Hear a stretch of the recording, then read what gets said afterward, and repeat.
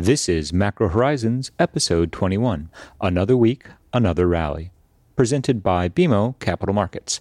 I'm your host, Ian Lingen, here with Ben Jeffrey and the spirit of a vacationing John Hill to bring you our thoughts from the trading desk for the upcoming week of June 3rd.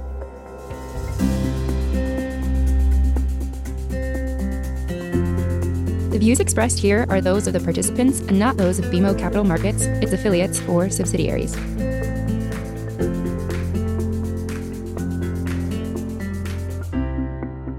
Each week, we offer an updated view on the U.S. rates market, but more importantly, the show is centered on responding directly to questions submitted by listeners and clients.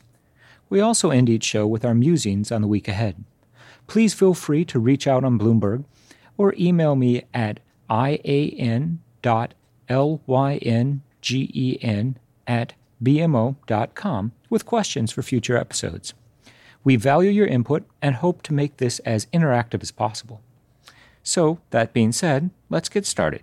So, Ian. That's me. Yields declined this past week.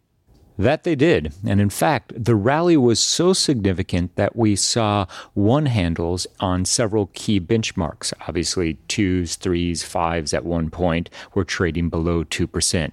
We also saw the 10-year yield drop below 225, which is obviously in and of itself constructive for our broader take on the market. The drivers behind the price action were the usual suspects, as it were, including Trump's ongoing trade war, which has expanded from the tensions that were already brewing with China to now include Mexico, as Trump announced the potential for increased tariffs to address the immigration issue.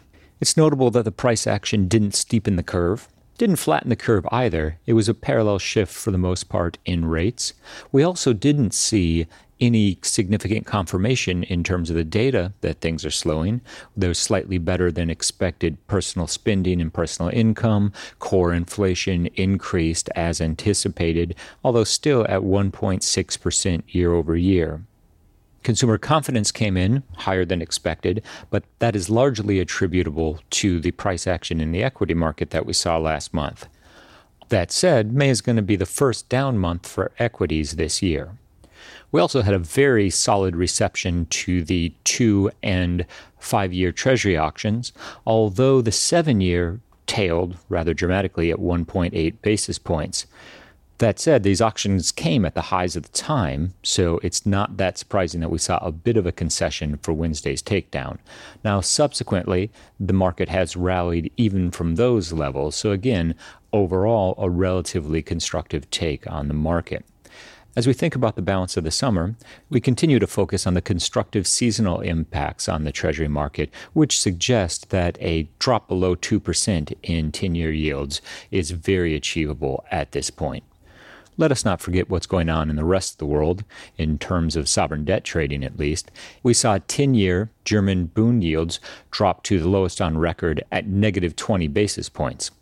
There's an argument that this has helped support the rally in the Treasury market, and we have no reason to dispute that, although at the end of the day, we do think that trade tensions and a dimmer global outlook are truly accountable for the lion's share of the price action. Holiday trading conditions didn't detract from the potential for the market to rally, although one might argue relatively light staffing levels reduce the willingness to fight the move.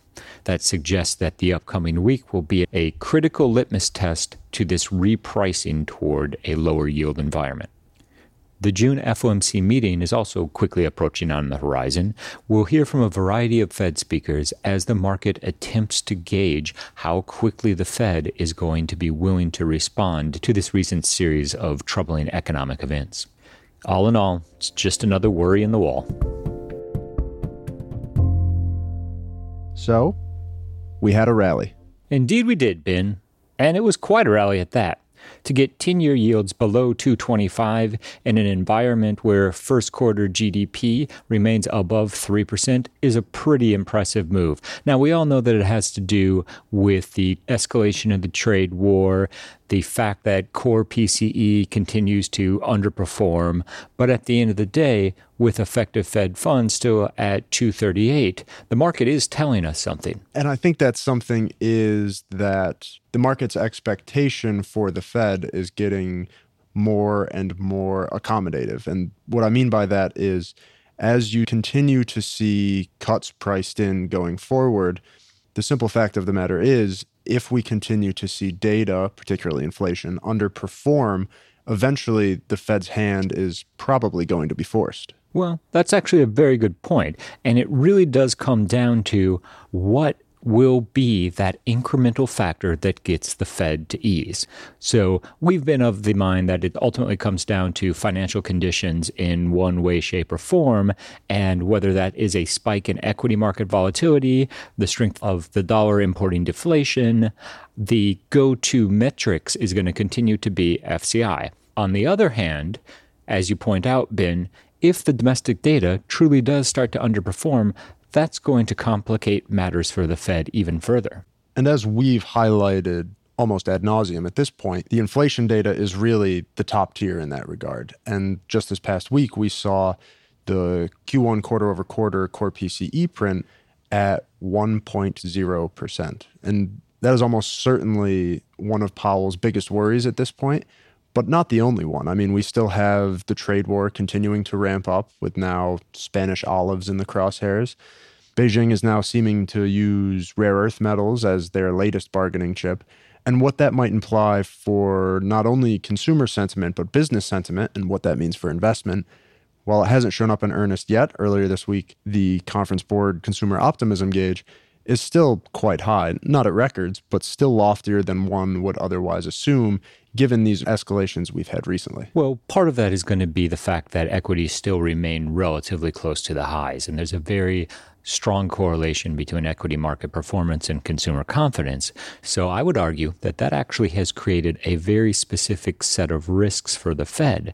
They are implicitly worried about the ongoing performance of equities, but as we've noted in the past, equities are only where they are because the market is assuming that the Fed will be more proactive if we do see any slowdown in equities. So in a way, the equity market took Powell's pivot in January and said, thank you very much. That got us to where we are now. But it's looking like in order to take that next leg higher, stock investors are going to need something else from the FOMC. I'm more worried about preventing a sell-off requiring something from the Fed. As we look ahead to the June FOMC meeting, I struggle to see the Fed coming off more dovish than the market would like to see in the way that they managed to do at all the other meetings this year. And the most recent example of that is obviously the last time around we got that downward adjustment to IOER. But at the time, and Powell did an excellent job communicating this, that was really more of a front-end plumbing issue and a money markets nuance rather than an actual easing of financial conditions. And now that we see Fed funds at 238, 239, aka squarely within the middle of the target range, the necessity to do something like that again has now evaporated. So this leads us to what is the Fed actually going to be able to do at the June FOMC meeting? My expectation is we might see some of the optimism within the statement moderated on the margin. We do get an updated dot plot, so perhaps they take out that rate hike for 2020. Could be. I'd be surprised if they actually introduced a rate cut in the dot plot for the out years, call it 2020 or 2021. So that leaves the equity market somewhat vulnerable. And by that I mean there's going to be a subset of investors looking for an actual rate cut, whether it's 25 or 50 basis points. This is evident in the futures market. We hear this anecdotally. So if Powell doesn't deliver a rate cut, I expect we'll see risk assets come under pressure, which then conversely tightens financial conditions. So if the Fed doesn't cut, the market's going to hike. And that is in stark contrast to what we've seen so far this year. As you pointed out earlier, Powell has been able to outdove the already dovish expectations, which, to your point, is the reason that we've seen stocks still so close to the all-time highs. And as it pertains to financial conditions, not hiking rates is not what it once was. Staying on hold could deliver effectively the same impulse into financial conditions should we see a pickup in the VIX after a quote-unquote hawkish, even though it might be just not super dovish, read at the meeting at the end of June. The one way that I could see it coming out more dovish really does come down to the dot plot, whether it is a lowering of the long-run dots or simply an acknowledgement that we're at the end of the cycle and the next move is going to be a cut. I would expect that a significantly dovish takeaway would be more supportive for the 5-year sector of the curve. I could very easily see one handles for all the major benchmarks with the exception of the 30-year. This also makes sense in the context of where we see global yields. Think Germany, Japan, Spain, France. Particularly in the front end of the curve, we have seen rates continue to drift further into negative territory. So say this all plays out as we expect it might. 10s are at 220. In the next several months, you've said a one handle is realistic. Is that going to be a straight line there? Or might we see a consolidation or drift back toward, call it 240-ish in 10s? Certainly wouldn't expect it to be a direct line to, call it 195. It will be a choppy move. As you point out, there will be periods of consolidation. Sentiment is very much in favor of lower yields at this point. Clearly, we risk overbought conditions being followed by a backup in rates. Very typical trading behavior. I would add, though, that the bullish seasonal influences in the treasury market versus the bearish seasonal tendencies in the equity market really make it difficult to fade any bid in treasuries, from my perspective at least. So we used to highlight the 260, 262 level in 10s as the dip buy. Would you say that level has moved lower? I would say 240 is the new 260. So from that 240 buy, 190, 195 seems a reasonable target for 10s over the next several weeks, several months. Where do you envision 2-year yields in that environment? Yeah, implicitly, that's a question of what is the shape of the curve going forward. We continue to favor the cyclical re-steepening of the curve. However, with a straight face, I can say if I knew that 2-year yields were going to be so close to 2%, when effective Fed funds remained at 238, I would have expected at this moment in time the curve would be steeper than it is. Nonetheless, we're right in the middle of the trading range that's been in place all year. That's at 9 basis points to 25 basis points in 2s, 10s. As we continue to consolidate here, I would expect more of a parallel shift in the curve until the Fed actually delivers with an insurance or a preemptive rate cut. And I think to that point that we're surprised how flat the curve has remained is another way of saying we're surprised how far 10s have rallied. And I think there's 2 real reasons for that. First being the less than stellar GDP expectations for Q2. Most of the Fed's trackers are now in the low 1% range. And at least partially related to that is how trade war tensions have ramped back up. I mean, only a few weeks ago, the tariff situation was much more static than it is now, and look at Twitter one day and all of a sudden tariffs are rising, not only on China, but also on the EU. And that naturally is going to introduce more uncertainty internationally around growth. And the net result of that is going to be to drive 10-year yields down to where we've seen them. And at the risk of interpreting too much from the price action itself, investors and the market are saying something given the outright level of yields. And I would read it as simply a significant deterioration of growth expectations, both domestically and abroad. And to some extent, that's oversimplifying the issue. But at the end of the day, the market is betting rather heavily that the Fed is going to have to start cutting sometime soon. I was actually impressed with how well some of the recent supply events were taken down. What do you think, auction man? Yeah, I think particularly this last holiday shortened week, we saw 2s and 5s auctioned an hour and a half apart from each other. And the reception was nothing if not really strong. I mean, 2 solid stop-throughs with good underlying stats reinforces this notion that we've been talking about, which is if the market is eventually playing for a Fed cut, whether it be preemptive fine-tuning or the beginning of a broader easing cycle, the fact of the matter is front-end and belly yields have a lot of room to fall from here. So the liquidity point of getting invested at these levels seems like a pretty compelling buy. Now that comes in contrast to what we saw on Wednesday, which was a 7-year auction that, quite frankly, was weak across the board. We had the largest tail for a 7-year auction since February 2016, and the bidder breakdown revealed something interesting, that the direct subcomponent took a large step back. Now, to me, what that suggests is the primary source of strength so far this year has been domestic investment funds, and there's been a rough correlation between the trends in direct bidding and the trends in what domestic investment funds have taken down. Now, following that logic, one could make the argument, and it's one that I think is at least mildly compelling. The first 2 auctions of the last week were used by some of the bigger auction players to align duration needs, and then the 7-year auction was somewhat of an also-ran, and we may have seen a few of these bigger buyers opt to take a step back there. So we've always had this perception of the 7-year sector as the fulcrum point in the yield curve. And by that, I mean, when we look at 10s and 30s, we tend to think inflation risks, global growth outlook. But when we look at the front end of the curve, it's primarily monetary policy expectations, and to a lesser extent, the supply and demand dynamic. So a weak 7-year auction suggests, at least on the margin, that there is a strong sense that the next move from the Fed is going to be an easing campaign, but the implications for inflation and for the broader direction of the economy are still a bit uncertain, which would lead one to be a bit more apprehensive about scaling into 7s.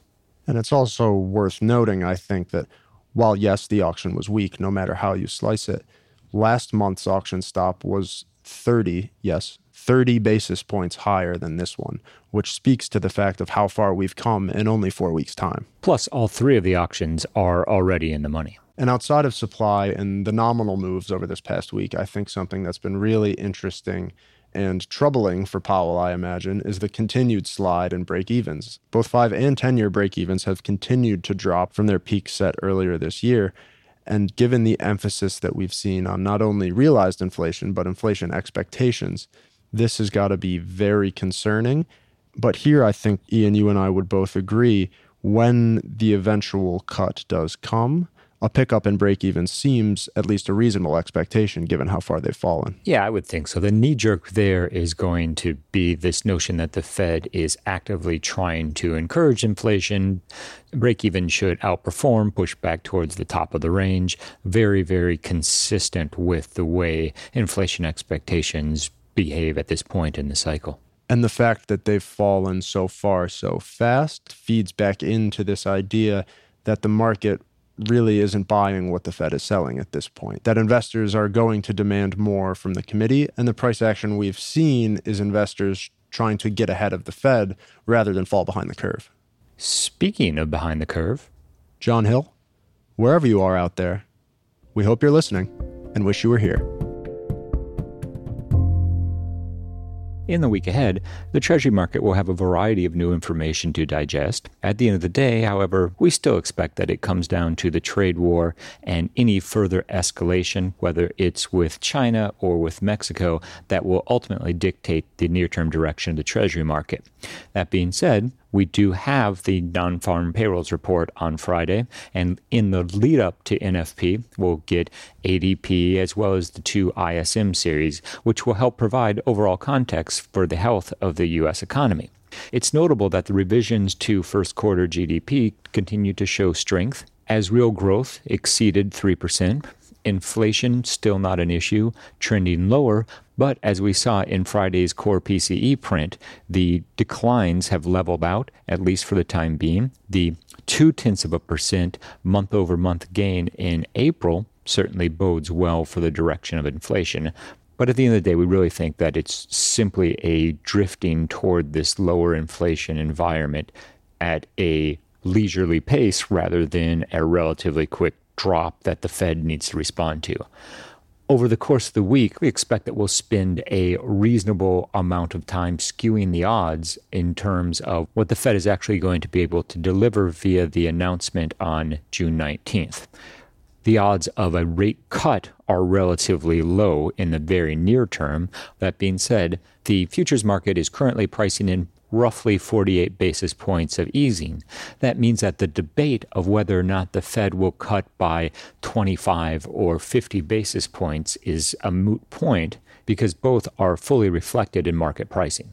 This leads us to the dot plot and how aggressive the committee is going to be in attempting to out-dove dovish expectations, as they have at every meeting thus far in 2019. We would expect the ambitions for a 2020 rate hike to be taken off the table. With that, there's a reasonable argument that they should lower the longer run estimate for Fed funds.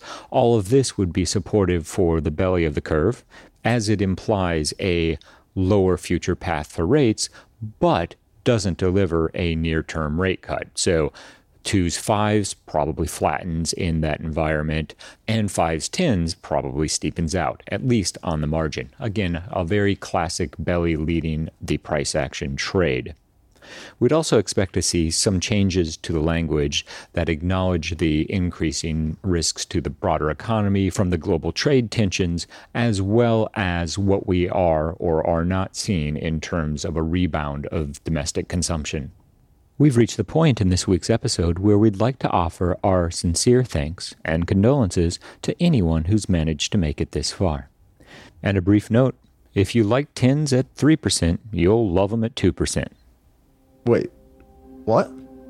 Right?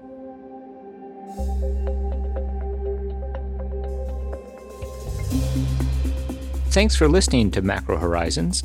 Please visit us at bmocm.com/Macro Horizons. As we aspire to keep our strategy efforts as interactive as possible, we'd love to hear what you thought of today's episode. Please email me at ian.lyngen@bmo.com. That's ian.lyngen@bmo.com.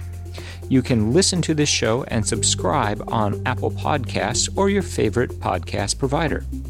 This show and resources are supported by our team here at BMO, including the FIC Macro Strategy Group and BMO's marketing team. This show has been produced and edited by Puddle Creative. This podcast has been prepared with the assistance of employees of Bank of Montreal, BMO Nesbitt Burns Incorporated, and BMO Capital Markets Corporation, together, BMO, who are involved in fixed income and foreign exchange sales and marketing efforts. Accordingly, it should be considered to be a product of the fixed income and foreign exchange businesses generally, and not a research report that reflects the views of disinterested research analysts. Notwithstanding the foregoing, this podcast should not be construed as an offer or the solicitation of an offer to sell or to buy or subscribe for any particular product or services, including, without limitation, any commodities, securities, or other financial instruments. We are not soliciting any specific action based on this podcast. It is for the general information of our clients. It does not constitute a recommendation or a suggestion that any investment or strategy referenced herein may be suitable for you. It does not take into account the particular investment objectives, financial conditions, or needs of individual clients. Nothing in this podcast constitutes investment, legal, accounting, or tax advice, or a representation that any investment or strategy is suitable or appropriate to your unique circumstances, or otherwise constitutes an opinion or a recommendation to you. BMO is not providing advice regarding the value or advisability of trading in commodity interests, including futures contracts and commodity options, or any other activity which would cause BMO or any of its affiliates to be considered a commodity trading advisor under the U.S. Commodity Exchange Act. BMO is not undertaking to act as a swap advisor to you or in your best interests in you. To the extent applicable, will rely solely on advice from your qualified independent representative in making hedging or trading decisions. This podcast is not to be relied upon in substitution for the exercise of independent judgment. You should conduct your own independent analysis of the matters referred to herein, together with your qualified independent representative, if applicable. BMO assumes no responsibility for verification of the information in this podcast. No representation or warranty is made as to the accuracy or completeness of such information, and BMO accepts no liability whatsoever for any loss arising from any use of or reliance on this podcast. BMO assumes no obligation to correct or update this podcast. This podcast does not contain all information that may be required to evaluate any transaction or matter, and information may be available to BMO and/or its affiliates that is not reflected herein. BMO and its affiliates may have positions, long or short, and affect transactions or make markets in securities mentioned herein, or provide advice or loans to, or participate in the underwriting or restructuring of the obligations of, issuers and companies mentioned herein. Moreover, BMO's trading desks may have acted on the basis of the information in this podcast. For further information, please go to bmocm.com/macrohorizons/legal.